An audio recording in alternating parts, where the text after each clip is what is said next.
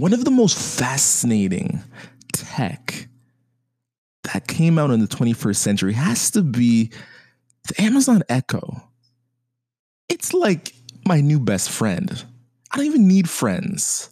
Girls, who needs that? A life? Who needs that? I got my Amazon Echo. Whatever you want to talk about, it already knows. Whatever you wanted to do, turn on the lights, play some music, read you a bedtime story. That Amazon Echo got your back, baby. It's your new best friend. And for all that sweet convenience, it's really interesting how we're so willing to give up privacy just for a little bit of convenience.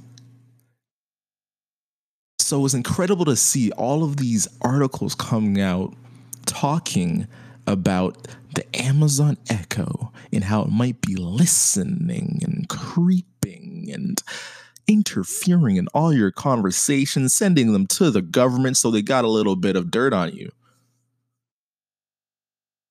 But when we really stop and think about it, do we actually care about privacy?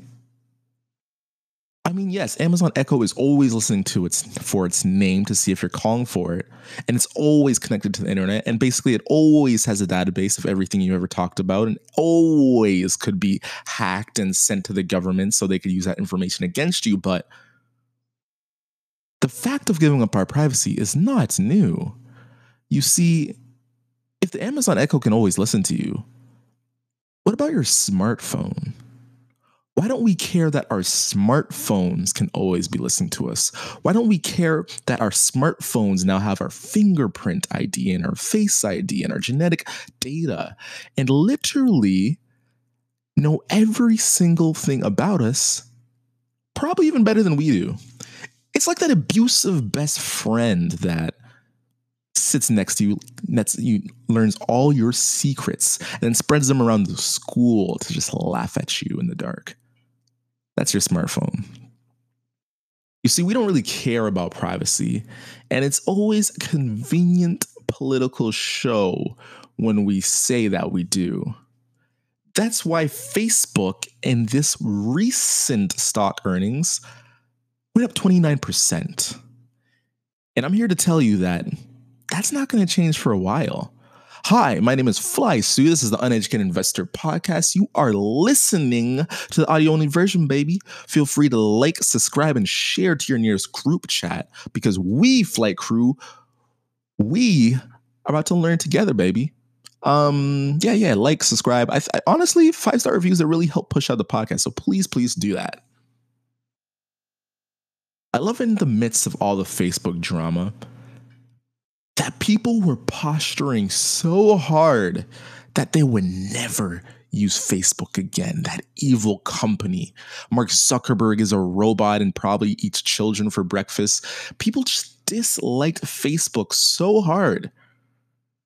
This is the midst of the Cambridge Analytica. I'm butchering the name so hard. Cambridge Analytica scandal, where Facebook was basically, their information was hacked and being used for political measures. And people were saying they'd never use Facebook again. But at the same time, they were double tapping on booty selfies on the beach on Instagram. People were talking to their friends on WhatsApp. You see, Facebook doesn't just own Facebook, they own Instagram, they own WhatsApp, and probably a bunch of other things that we're not even quite aware of. So in this last earnings, Facebook stock grew 29%.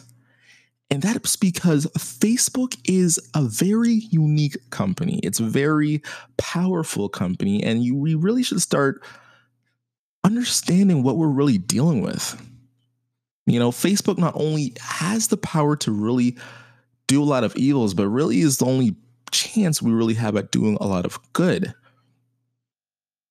In this age of fake news where we have these articles being shared and we can't tell what is what, Facebook took a lot of the blunt for people either using ads to target people politically to get them riled up about different political acts, whether that would be Black Lives Matter versus All Lives Matter, whether that would be the Russia conspiracy with Trump and Clinton.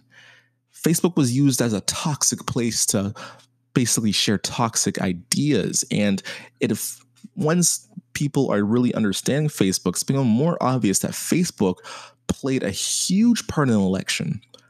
Some people are saying that around 70% of people get most of their political information from Facebook.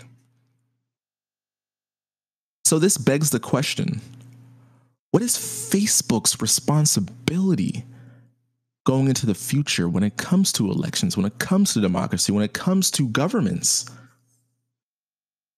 And this is where I think Facebook is going to continue to shine in the future.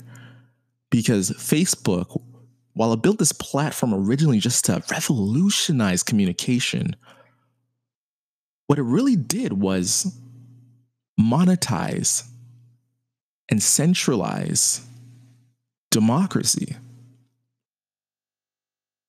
You see, if you want to run for office and change your government, TV ads aren't the place to do it.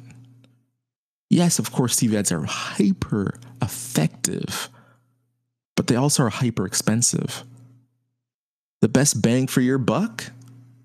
A well-targeted Facebook ad to your exact demographic in the exact state that you need them. That's why I think it's so interesting to see these candidates coming up. One of them, of course, I've been talking about him a lot, is Andrew Yang. And it's just with these new polls coming out and these polls necessary for people to qualify for the December debate coming up, we're going to see a lot of Facebook in the news as people continue to increase their political ad spends. And now Mark Zuckerberg is testifying to Congress about Facebook's duty and responsibility when it comes to political ads.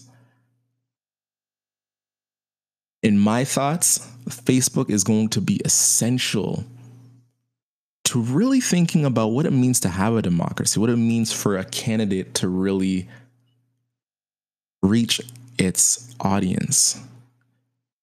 And I think it's here to stay, not to be broken up. But what do you think about Facebook? Do you think it's this tool for good, or do you think it's really this tool for evil? Me as an investor, I really see it being there for the long run. And I think this is only the start. We're going to start to see a lot of weird stuff with different people and companies and countries using Facebook to really start sending out a message. And if we saw it just before the ad spend just to sell little cute things like Kylie Jenner selling lipstick, we're going to see it start realistically revolutions. We're going to see it start things and ideas that would have never prospered in the first place, because while before media was controlled by the establishment and people who've held those powers, the CNBCs and MSNBCs, CNBCs, the CNNs, now we're seeing that media is now democratized itself, and anyone can almost have a voice on these platforms because of a platform like Facebook. So let me know what you think about Facebook. Is it a tool for good, or is it a tool for ultimate evil? Let me know on Twitter or on Instagram, I guess. And we, Flight Crew, we have to take off, baby.